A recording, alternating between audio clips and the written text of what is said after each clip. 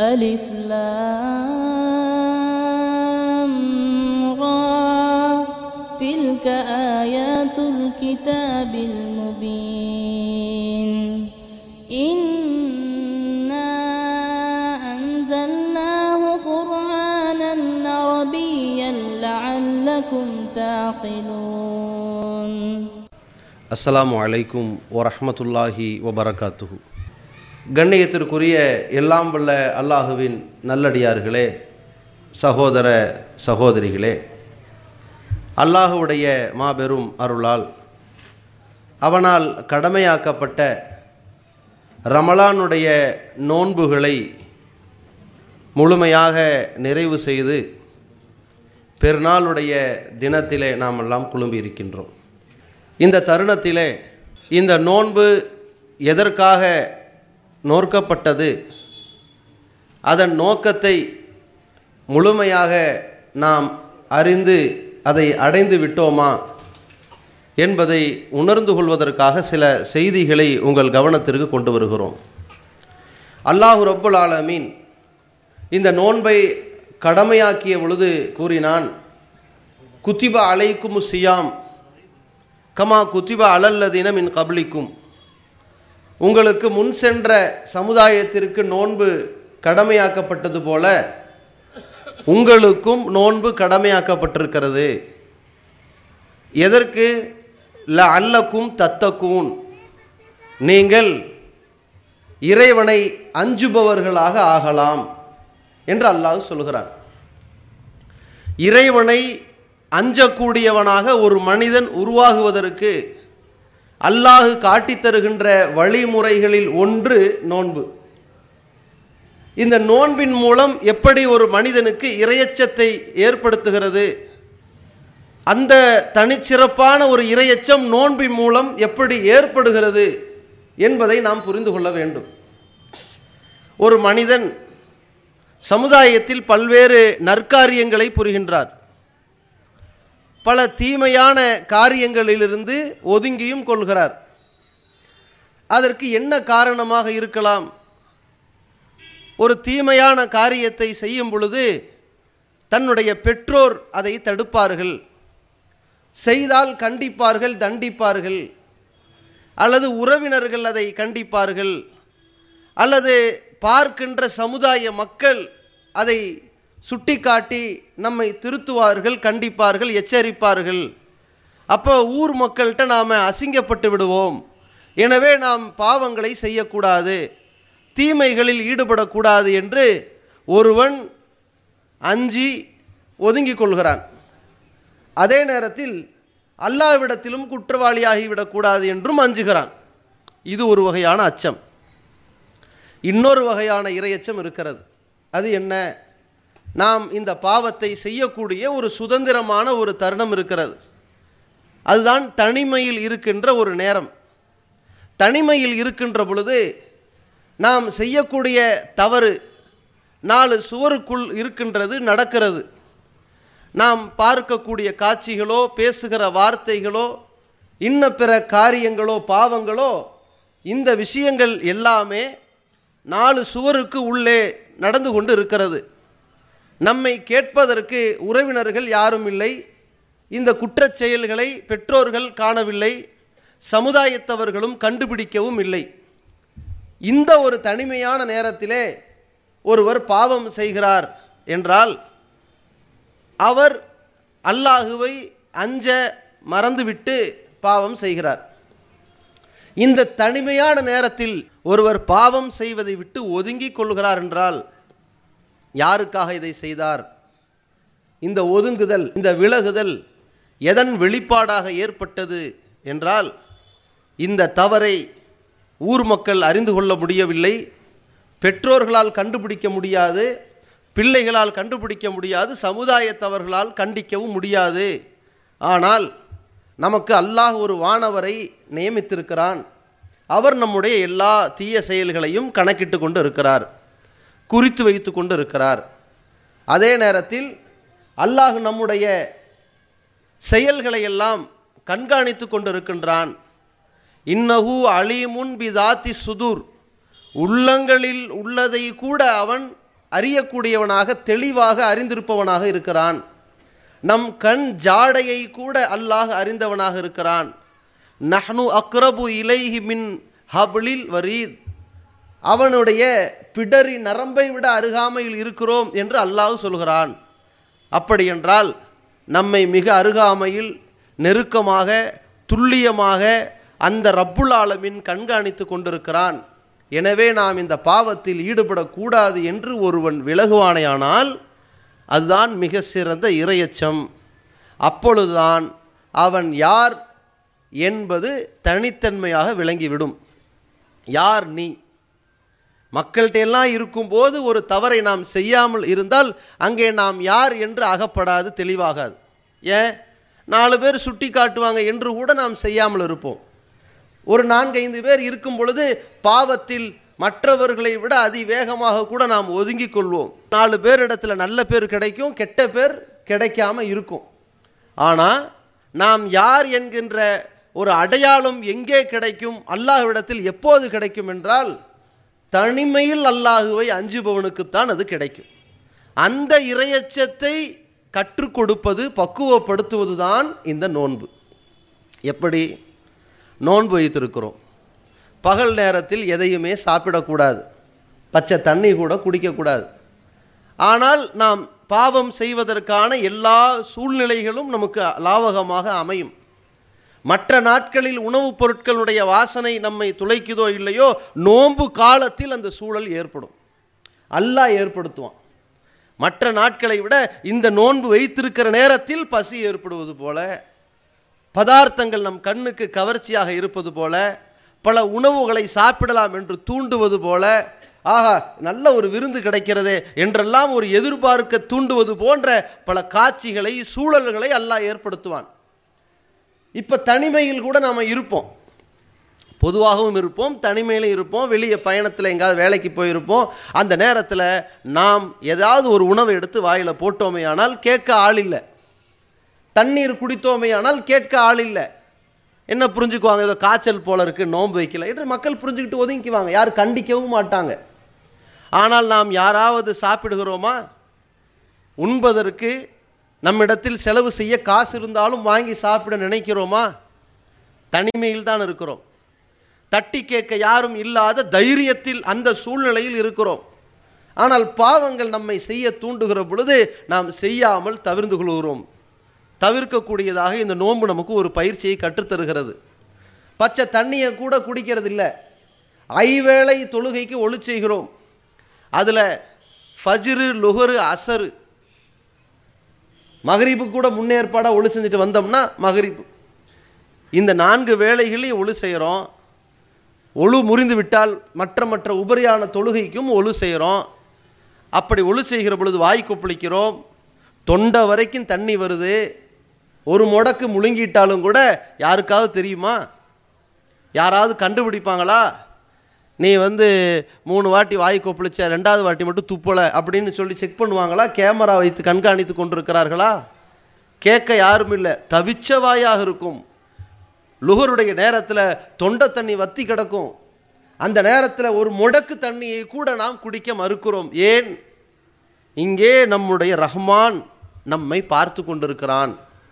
நோன்பை பரிபூர்ணப்படுத்த வேண்டும் என்ற ஒரு பக்குவத்தை மேற்கொள்கிறோம். தீமையான காரியங்கள் நம்மை இழுப்பதற்கு தூண்டுகிற பொழுது, பெரும் வன்முறைகளே நம்முடைய பேச்சுக்களால், நம் நடவடிக்கைகளால், நம்முடைய அணுகுமுறைகளால் ஏற்படுகிற நேரத்தில் நான் நோன்பாளி என்று அப்படி ஒதுங்குகிறோமே. நம்மிடத்தில் எதிர்கொள்வதற்கு ஆற்றல் இல்லையா? வீரம் இல்லையா? தைரியம் இல்லையா? துணிச்சல் இல்லையா? ஏன் அங்கே கட்டுப்பட்டு கொள்கிறோம்? இது நோன்பு.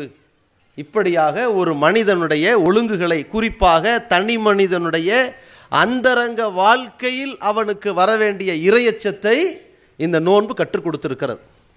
இந்த நோன்பை மிகச் சரியான முறையிலே இதை உணர்ந்தவர்களாக நாம் பயிற்சி பெற்றது உண்மையானால், இந்த பாடம் நமக்கு வருடத்தின் 11 மாதங்களும் பிரகாசிக்க வேண்டும், வெளிப்பட வேண்டும். தனிமையில் இறைவனை அஞ்சுவதை பற்றிய ஒரு பயிற்சியை நாம் 11 மாதங்களில் எல்லா காரியங்களில் வெளிப்படுத்தி காட்டணும்.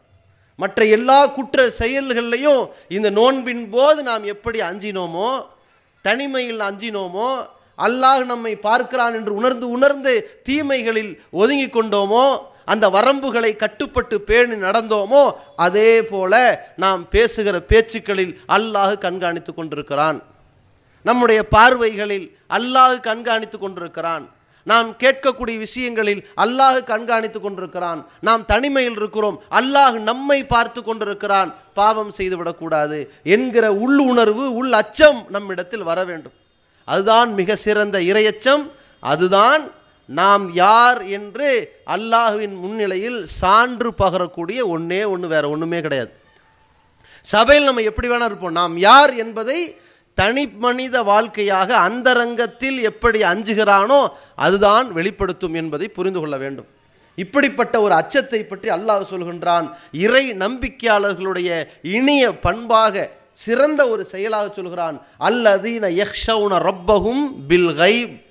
அவர்கள் எப்படிப்பட்டவர்கள் என்றால், தனிமையில் இருக்கும்போது அல்லாஹுவை பயப்படுவார்கள். வெளிப்படையா அல்ல, தனிமையில் இருக்கும்போது அல்லாஹுவை பயப்படுவார்கள். ஒமின சாஅத்தி முஷ்ஃபிகூன். அந்த மறுமை நாளை பற்றியும் அஞ்சி கொண்டு இருப்பார்கள். அல்லாஹ் எப்படி கேள்வி கேட்பானோ, மறுமையில் எப்படி நடக்க போகுதோ, நமக்கு சொர்க்கமா நரகமா, விசாரணை எப்படி இருக்க போகுதோ, நாம் அலைகழிக்கப்படுவோமா அரவணைக்கப்படுவோமா என்றெல்லாம் மறுமையை பற்றி அஞ்சுவான். அந்த மாதிரியான ஒரு இனிய பண்பை இறை நம்பிக்கையாளர்கள் பெற்றிருப்பார்கள் அல்லாஹ் சொல்கிறார். இந்த மாதிரியான தனிமையில் அஞ்சக்கூடியவனுக்கு என்ன ஒரு மகத்தான பாக்கியத்தை அல்லாஹ் ஏற்படுத்தி இருக்கிறான் என்றால், அல்லாஹ் சொல்கிறான், இன்னமா துன்திரு மனித்தப திக்ர. நபியே, நீங்கள் யாருக்கு எச்சரிக்கை செய்கிறீர்கள் என்றால், நபி ஸல்லல்லாஹு அலைஹி வஸல்லம் அவர்களை பார்த்து அல்லாஹ் சொல்கிறான், இன்னமா துன்திரு மனித்தப திக்ர. அறிவுரைகளை பின்பற்றி வ ஹஷியர் ரஹ்மான பில் கைப். தனிமையில் அந்த ரஹ்மானை யார் அஞ்சி நடக்கிறானோ அவனுக்குத்தான் நீங்கள் எச்சரிக்கை செய்கிறீர்கள். அப்படின்னா என்ன அர்த்தம்? அவர்களுக்குத்தான் நீங்கள் செய்யும் எச்சரிக்கை பயன் தரும். யாருக்கு அல்லாஹ்வுடைய எச்சரிக்கை பலன் தரும், யார் அல்லாஹ்வுடைய கண்டனங்கள் பலன் தரும், அல்லாஹ் தீமைகளை செய்யக்கூடாது என்று கண்டிக்கிறானே, இதையெல்லாம் நினைத்து யார் அந்த பாவத்திலிருந்து ஒதுங்குவார்கள், இந்த இறை வசனங்கள் படி யார் நடப்பார்கள் தெரியுமா? யார் அறிவுரையை ஏற்று நடக்கிறானோ, தனிமையில் ரஹ்மானுக்கு பயப்படுகிறானோ, அவனுக்குத்தான் இந்த குர்ஆனுடைய வசனங்கள் அறிவுரைகள் பயன் தரும். தனிமையில் அஞ்சாதவனுக்கு குர்ஆனுடைய எந்த வசனங்களும் பயன் தரவே செய்யாது. அல்லாஹ் சொல்கிறான், இப்படி அஞ்சுபவர்களுக்கு ஃபபஷ்ஷிருஹு பிமக்ஃபிரத்தின் வ அஜ்ரின் கரீம். அவர்களுக்கு மன்னிப்பு இருக்கிறது என்று நீங்கள் நற்செய்தி சொல்லுங்கள். தனிமையில் அல்லாஹுவை அஞ்சுபவனாக இருந்தாலும் கூட அன்றாட வாழ்க்கையில் சின்னஞ்சிறு தவறுகளை அவன் செய்து வருவான், பெரும் பாவங்களை விட்டு ஒதுங்குவான். ஆனால் சிறிய சிறிய தவறுகளை மனிதன் என்ற அடிப்படையில் செய்வான். அந்த பாவங்களுக்கு கூட மன்னிப்பு கிடைத்து விடும். அஜ்ரின் கரீம், மகத்தான கூலி கிடைக்கும் என்று அல்லாஹ் சொல்கிறான். நாளை மறுமையில் இவனுக்கென்று சொர்க்கமே கொண்டு வந்து பக்கத்தில் கொண்டு வரப்படும், நெருக்கமாக கொண்டு வரப்படும். வ உஸ்லிஃபத்தில் ஜன்னத்து லில் முத்தகீன கைர பஈத். சொர்க்கம் இவனுக்கு மிக நெருக்கத்தில் கொண்டு வரப்படும். ஹாதா மா தூஅதூன லிகுல்லி அவ்வாபின் ஹஃபீஸ். பேணி நடந்த ஒவ்வொரு நல்லொழுக்கம் உள்ளவர்களுக்கும் இதுதான் பரிசு என்று அங்கே சொல்லப்படும். மன் ஹஷியர் ரஹ்மான பில் கைபி வ ஜாஅ பி கல்பி முனீப். சாந்தமான உள்ளத்தோடு அல்லாஹுவை தனிமையில் யார் அஞ்சி நடந்தானோ அவன் எப்படி வருவான்? அல்லாஹுவை தனிமையில் அஞ்சியவன் அந்த மறுமையில் வந்து சாந்தமான உள்ளத்தோடு வந்து நிற்பான். பிரச்சனை இல்லாமல் வந்து நிற்பான், குழப்பம் இல்லாமல் வந்து நிற்பான், படபடப்பு இல்லாமல் நிற்பான், பதறாமல் நிற்பான். நாம் தப்பிச்சிட்டோம், சொர்க்கத்துக்கு போயிடுவோங்கிற ஒரு தைரியமான நிலையில் வந்து நிற்பான். அவனுக்கு சொர்க்கம் அருகாமையில் கொண்டு வரப்படும்.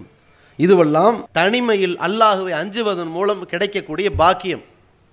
இந்த பாக்கியத்தை ஒருவன் அடைவதற்கு அல்லாஹ் நமக்கு வழங்கி இருக்கின்ற பயிற்சி கூடம்தான் இந்த நோன்பு. இந்த நோன்பை மிகச் சரியான முறையிலே உணர்ந்தவர்களாக நாம் நோற்றிருந்தோமேயானால் அடுத்த 11 மாதங்கள் அந்த உணர்வுகளை, கற்றுக்கொண்ட பாடத்தை, பயிற்சியை முறையாக வெளிப்படுத்த வேண்டும். அப்படி வெளிப்படுத்தி நடந்து மறுமையில் அல்லாஹ்வை சந்திப்பவன் தான் நோன்பாளிக்கு 2 மகிழ்ச்சின்னு ரசூல்லா சொன்னாங்களே, அந்த மகிழ்ச்சியை அடைவான். நாமெல்லாம் நினச்சிக்கிட்டோம் நோன்பாளிக்கு 2 மகிழ்ச்சின்னு ரசூல்லா சொன்னாங்க. ஒன்று நோன்பு திறக்கும் போது, இன்னொன்று இந்த நோன்புக்காக அல்லாஹ்வை சந்திக்கும் போது. நாம் என்ன நினைக்கிறோம்? நோன்பு வச்சுட்டோம்னா அல்லாஹ்வை போய் சந்திச்சிடலாம் நினைக்கிறோம். அப்படி அல்ல. நோன்பை வைத்தவர்களாக, நோன்பின் மூலம் பயிற்சி பெற்றவர்களாக, இது ஒவ்வொரு வருஷம் மீண்டும் மீண்டும் நம்மை திருத்தி திருத்தி திருத்தி ஒவ்வொரு வருடம் நமக்கு பாடம் கற்றுக் கொடுத்து கொண்டே இருக்கும். தனிமையிலும் நீ அல்லாஹ்வை அஞ்சு, நோன்பு வை என்று நமக்கு கட்டாயமாக, உபரியான நோன்புகள் இடையில் இருந்தாலும் கூட ரமலானில் கட்டாயமாக நாம் நோன்பு நோற்பதன் மூலம் இறையச்ச பாடத்தை அல்லாஹ் கற்றுக் கொடுத்து கொண்டே இருக்கிறான். இந்த நோன்பின் மூலம் அவன் அல்லாஹ்வை சந்திக்க வேண்டும் என்றால், அப்படி ஒரு மகிழ்ச்சியான தருணம் அவனுக்கு அமைய வேண்டும் என்றால், நோன்பின் மூலம் இறைவனை அஞ்சுபவனா இருக்கணும். ஒரு மாதம் பள்ளிவாசலோடு தொடர்பு இருக்கிறது, அடுத்த 11 மாதம் பள்ளிவாசலுக்கு லீவு போட்டிருக்கிறான். ஒரு மாதம் தான தர்மங்களை அள்ளி வழங்கினான், அடுத்த 11 மாதம் கஞ்சை இவனை விட்டு ஆள் இல்லை என்று சொல்லும் அளவிற்கு நடக்கின்றான். ஒரு மாத காலம் ஹலாலான காரியத்தை செய்ய முற்பட்டான், 11 மாதம் ஹராமான காரியங்களில் மூழ்வதற்கு பாய்ந்து விட்டான். ஒரு மாத காலம் இறை நினைவு, 11 மாத காலம் உலகத்தை பற்றிய நினைவு. இப்படி போனவன் நாளை மறுமையில் நோன்பிற்காக அல்லாஹ்வை சந்திக்கிற பாக்கியத்தை அடைவானா என்றால் அடைய மாட்டான். அல்லாஹ்வுடைய தூதர் ஸல்லல்லாஹு அலைஹி வஸல்லம் மிக அழகாக சொல்கின்றார்கள், லிஸ்ஸாயிமி ஃபர்ஹத்தான், நோன்பாளிக்கு 2 மகிழ்ச்சி இருக்கிறது. யஃப்ரஹுமா, அந்த 2 மகிழ்ச்சியை கொண்டு இவன் சந்தோஷம் அடைகிறான். இதா அஃப்தர ஃபரிஹ, நோன்பு திறக்கும் போது சந்தோஷம் அடைந்து விடுகிறான். இது எல்லா நோன்பாளிக்கும் கிடைச்சிரும். இந்த மகிழ்ச்சி அனைத்து நோன்பாளிக்கும் கிடைச்சிரும். அதே நேரத்தில் வ இதா லக்கிய ரப்பஹு ஃபரிஹ பி ஸௌமிஹி, அவன் இறைவனை சந்திக்கும் போது தனது நோன்பினால் அவன் சந்தோஷம் அடைவான். எந்த நோன்பினால்? உள தூய்மையாக வைத்த நோன்பினால், அந்த நோன்பின் மூலம் பெற்ற பயிற்சியினால், அந்த நோன்பின் மூலம் கிடைத்த பாடத்தினால், அந்த நோன்பின் மூலம் தன் ஆயுள் முழுக்க ஒழுக்கத்தோடு கண்ணியத்தோடு அச்சத்தோடு நடந்ததினால் அவன் அல்லாஹ்வை சந்திக்கும் போது மகிழ்ச்சி அடைவான். இந்த பாக்கியத்தை இந்த நோன்பு நமக்கு பெற்றுத்தருகிறது, சுவனத்தை பெற்றுத்தருகிறது, இறை அச்சத்தை பெற்றுத்தருகிறது. தனி மனித ரகசியத்திலும் தனிமையிலும் அச்சத்தோடு இருப்பதன் மூலம் மன்னிப்பையும் மகத்தான கூலியையும் பெற்றுத்தருகிறது. இந்த அச்சம் நம்மள்கிட்ட இல்லைன்னு வைங்க, நாம் வெளிப்படையில் மக்களிடத்தில் வாழுகிற பொழுது எந்த தவறுகள் நடந்தாலும் அந்த தவறுகளில் ஈடுபடாமல் இருக்கிறோம். தவறான பேச்சுக்களிலிருந்து தவிர்த்துக்கிறோம், தவறான பார்வைகளிலிருந்து ஒதுங்கிக்கிறோம், தவறான விஷயங்களை கேட்பதை விட்டு புறக்கணித்து விடுகிறோம், பாவங்கள் செய்வதை விட்டு கூட்டமாக இருக்கிற தருணத்தில் ஒதுங்கிக் கொள்கிறோம். ஆனால் தனிமையில் அந்த பாவத்தை நோக்கி விரைந்தவர்களாக நாம் செயல்பட்டோம் என்றால் நாம் உலகத்தில் ஏராளமான நன்மைகளை மலையளவு சுமந்து மறுமையில் போய் நின்னாலும் அது பயன் இல்லாமல் போய்விடும். அல்லாஹ்வுடைய தூதர் ஸல்லல்லாஹு அலைஹி வஸல்லம் அவர்கள் சொல்கிறாங்க, ல அஅலமன்ன அக்வாமம் மின் உம்மதி, என் சமுதாயத்தில் ஒரு கூட்டத்தார் இருக்கிறார்கள், அந்த கூட்டத்தார்களை எனக்கு நல்லா தெரியும் அப்படின்னு ரசூலுல்லாஹ் சொல்கிறாங்க. யௌதூன யௌமல் கியாமத்தி பி ஹசனாத் அம்சாலி ஜிபாலின் திஹாமா, அவர்கள் நற்காரியங்களை பெரிய அளவிலே சுமந்து வருவார்கள். எவ்வளோ பிரம்மாண்டமான நற்காரியங்கள் தெரியுமா? திஹாமா என்ற மலை, ரசூலுல்லாஹ் காலத்தில் உள்ள அது ஒரு மலை, திஹாமா என்ற மலை போல பிரம்மாண்டமான நற்காரியங்களோடு மறுமையில் வருவார்கள். ஃபயஜஅலுல்லாஹு ஹபாஅம் மன்சூரா, அந்த மலையளவு நற்காரியங்களை எல்லாம் அல்லாஹ் சிதறடிக்கப்பட்ட தூசிகளை போன்று ஆக்கிவிடுவான். கஷ்டப்பட்டு திரட்டிய மலைகள் போன்று குவித்த நன்மைகள் எல்லாம் சிதறடிக்கப்பட்ட தூசிகளை போன்று ஆக்கிவிடுவான் அப்படின்னு சொன்ன உடனே அல்லாஹ்வுடைய தூதர்கிட்ட சஹாபாக்கள் கேட்குறாங்க, யா ரசூலல்லாஹ் சிஃபுஹும், யார் அவங்க, எப்படி இருப்பாங்க, நம்முடைய உம்மத்திலிருந்து இப்படி ஒரு சமுதாயம் வரப்போகிறாங்களா, அவங்க யாருன்னு எங்களுக்கு காட்டிருங்க.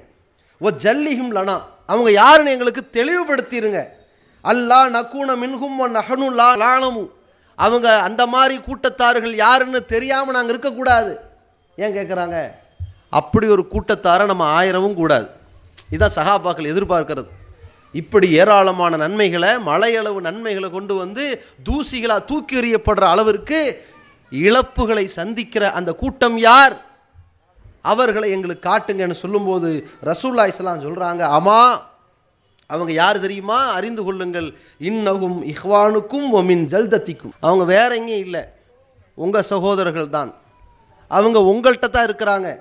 அவங்க என்ன செய்வார்கள் தெரியுமா, வயஹுதூன மினல் லைல் கமா தஹுதூன், இரவு நேரங்களில் நீங்கள் தொழுவதை போன்று நற்காரியங்கள் புரிவதை போன்று அவர்களும் புரிவார்கள். வலாகின்னஹும் அக்வாமுன் ஆனால் அந்த கூட்டம் என்ன செய்வார்கள் தெரியுமா?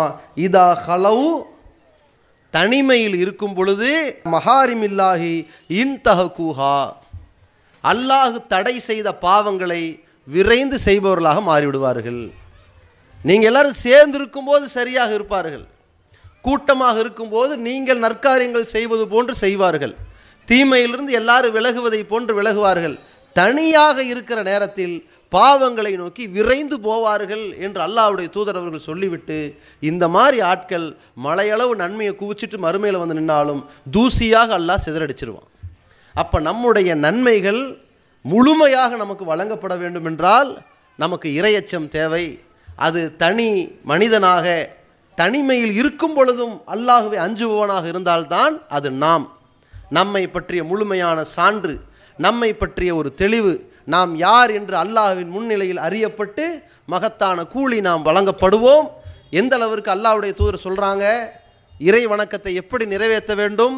அன் தாபுத் அல்லாஹுக்க அன்னக்க தராகு, நீ அல்லாஹ்வை பார்க்குற மாதிரி நினைத்து கொண்டு இறைவனை வணங்க வேண்டும். ஃப இல்லம் தக்குன் தராகு, நீ அவனை பார்க்க முடியாவிட்டாலும் இன்னஹு யராக்க, அவன் உன்னை பார்த்து கொண்டிருக்கிறான் என்று உணர்ந்து நீ வழிபட வேண்டும்னு சொன்னாங்க. இதை சஹாபாக்கள் வழிபட்டார்கள். தபூக் என்ற ஒரு யுத்தம் நடக்கிறது.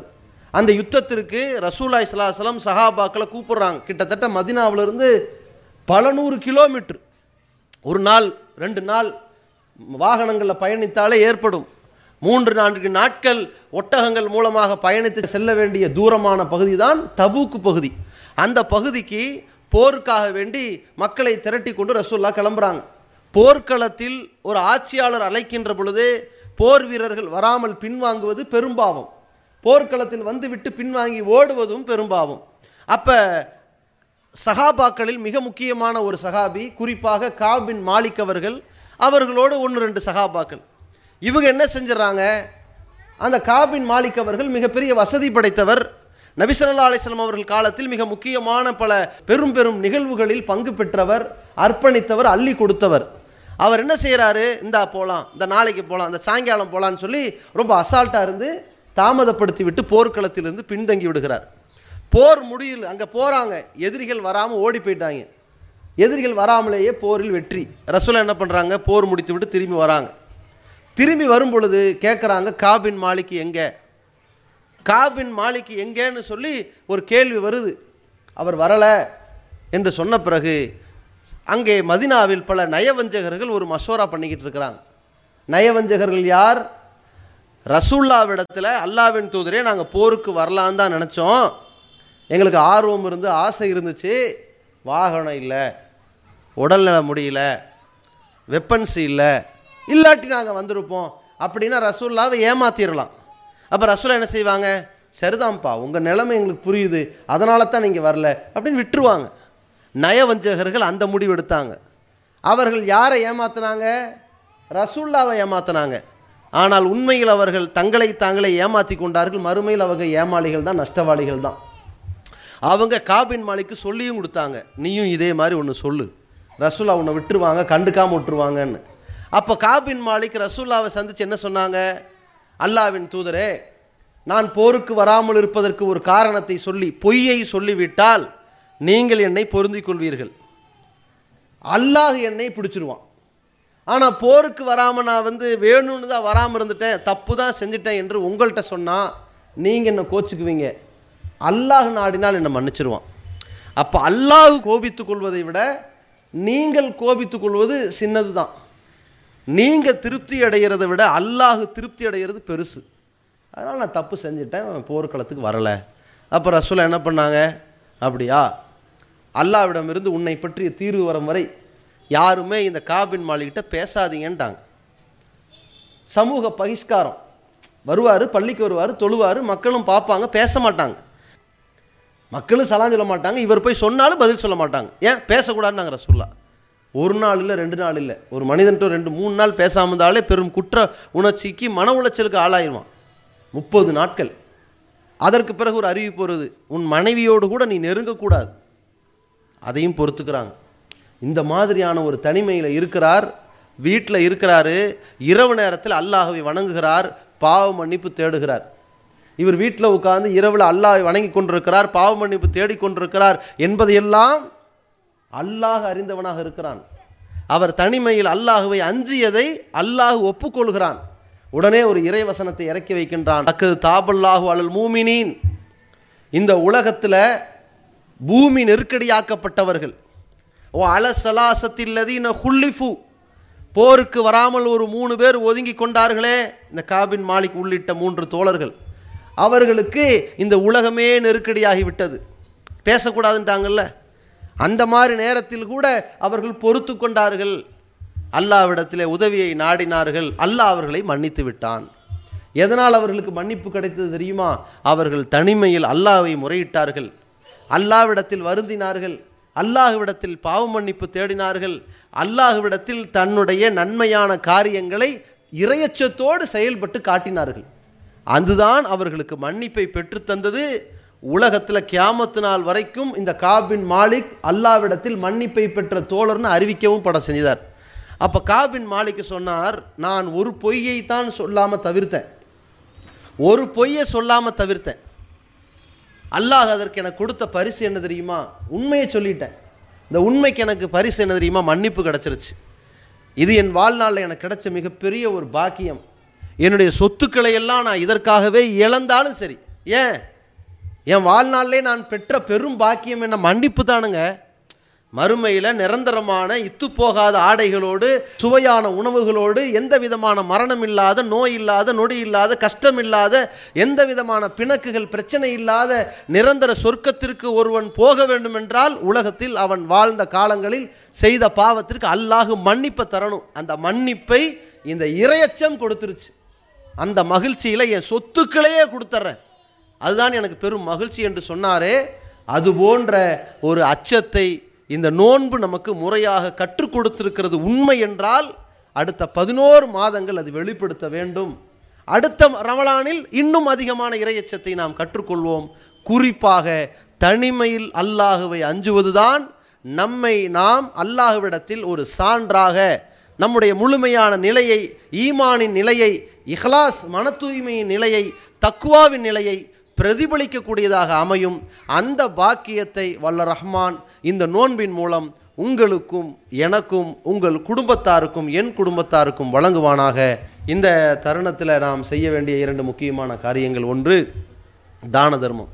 அல்லாஹ்வுடைய தூதர் அவர்கள் நரகத்திலிருந்து மக்கள் தன்னை காத்து கொள்வதற்காக நீங்கள் தர்மம் செய்யுங்கள், வலவு பிஷிக்கி தம்ரா, பேரிச்சம்பளத்தின் துண்டையாவது கொடுத்து நீ நரகத்திலிருந்து உன்னை காப்பாற்றிக்கன்னு சொன்னாங்க. அந்த தர்மத்தை பெருநாளுடைய தினத்தில் பெண்களுக்கு தனியாக பிரசங்கம் பண்ணுறாங்க, ஆண்கள்கிட்ட பயான் பண்ணுறாங்க. அந்த பயான் பெண்களுக்கு கேட்கலை. அப்புறம் பெண்கள்கிட்டையும் போய் அந்த பயான் பண்ணும் பொழுது இதை வலியுறுத்துகிறார்கள், நீங்கள் தான தர்மங்களை அள்ளி செய்யுங்கள், நரகத்திற்கு போகாமல் தவிர்த்து கொள்வதற்கு தர்மங்களை வலியுறுத்துகிறார்கள். இந்த நற்காரியங்களுக்கு, பல்வேறு நற்பணிகளுக்கு உங்களுடைய சதக்கா அல்லாஹ்வுடைய திருப்தியை நாடி வாரி வழங்குங்க. இரண்டாவது, இந்த அவையில் நாம் கூடியிருக்கிறோம். இந்த அவையில் மிக முக்கியமான ஒரு நிகழ்வு, இந்த சபையில் குழும்பி இருக்கின்ற மக்கள், யாருக்கு எந்த பெண்களுக்கு தொழ முடியாத சில காலங்கள் இருக்கிறதோ அந்த பெண்கள் கூட இந்த சபையில் பிரார்த்தனைகள் அவர்கள் கலந்து கொள்ள வேண்டும். அவ்வளோ பிரார்த்தனைக்கு முக்கியத்துவம் வாய்ந்தது.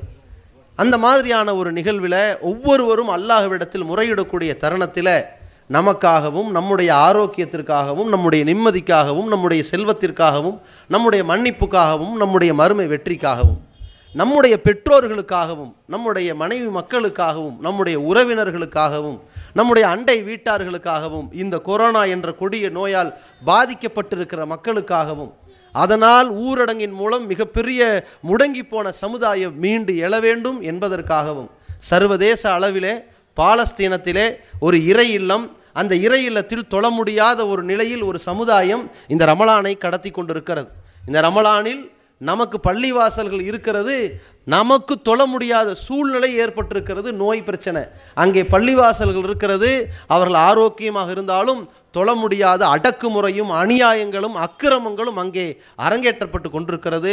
அநியாயமான முறையில் தங்களுடைய நிலங்களை, தங்களுடைய வரலாறுகளை, தங்களுடைய இலை இல்லங்களை இழந்தவர்களாக, பல உயிர்களை இழந்தவர்களாக, பிள்ளையை இழந்த பெற்றோர்களாக, தாய் தந்தையை இழந்த பிள்ளைகளாக அங்கே ஆதரவற்று கிடக்கின்ற அந்த பாலஸ்தீன மக்களுக்காக அதிகம் அதிகம் அல்லாஹ்விடத்தில் பிரார்த்தனை செய்வதோடு அந்த பாவிகள், அந்த கொடுங்கோலர்கள் வீழ வேண்டும்.